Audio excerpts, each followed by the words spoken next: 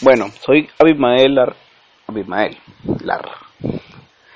En este podcast sin sentido que voy a hacer opiniones y discursos estúpidos. Bueno, estúpidos no, son opiniones al fin y al cabo. Bueno, en este caso voy a decir una pequeña mini reseña de Juegos del Hambre, los libros de Susan Collins, que hace referencia ¿cómo se llama la cosa? Como de serie. Bueno, en fin. Nos narra la historia de Katniss a través de los Juegos del Hambre. Los Juegos del Hambre son eventos anuales donde se escogen tributos de los diferentes distritos, en total 12.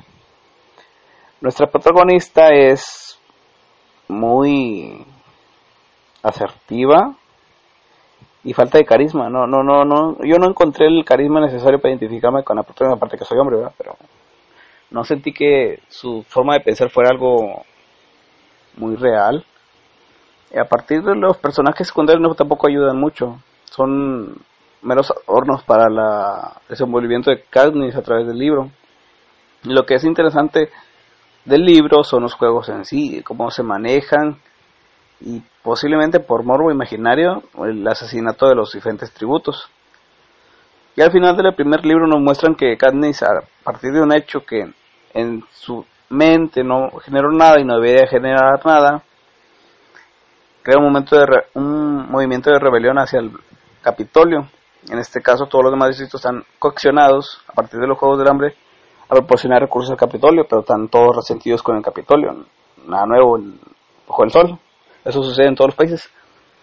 Lo que me pica un poco la mosca, o como decir, que me molesta, es que no tiene mucho sentido que una simple acción de Katniss desate algo mucho mayor que solo simplemente un acto.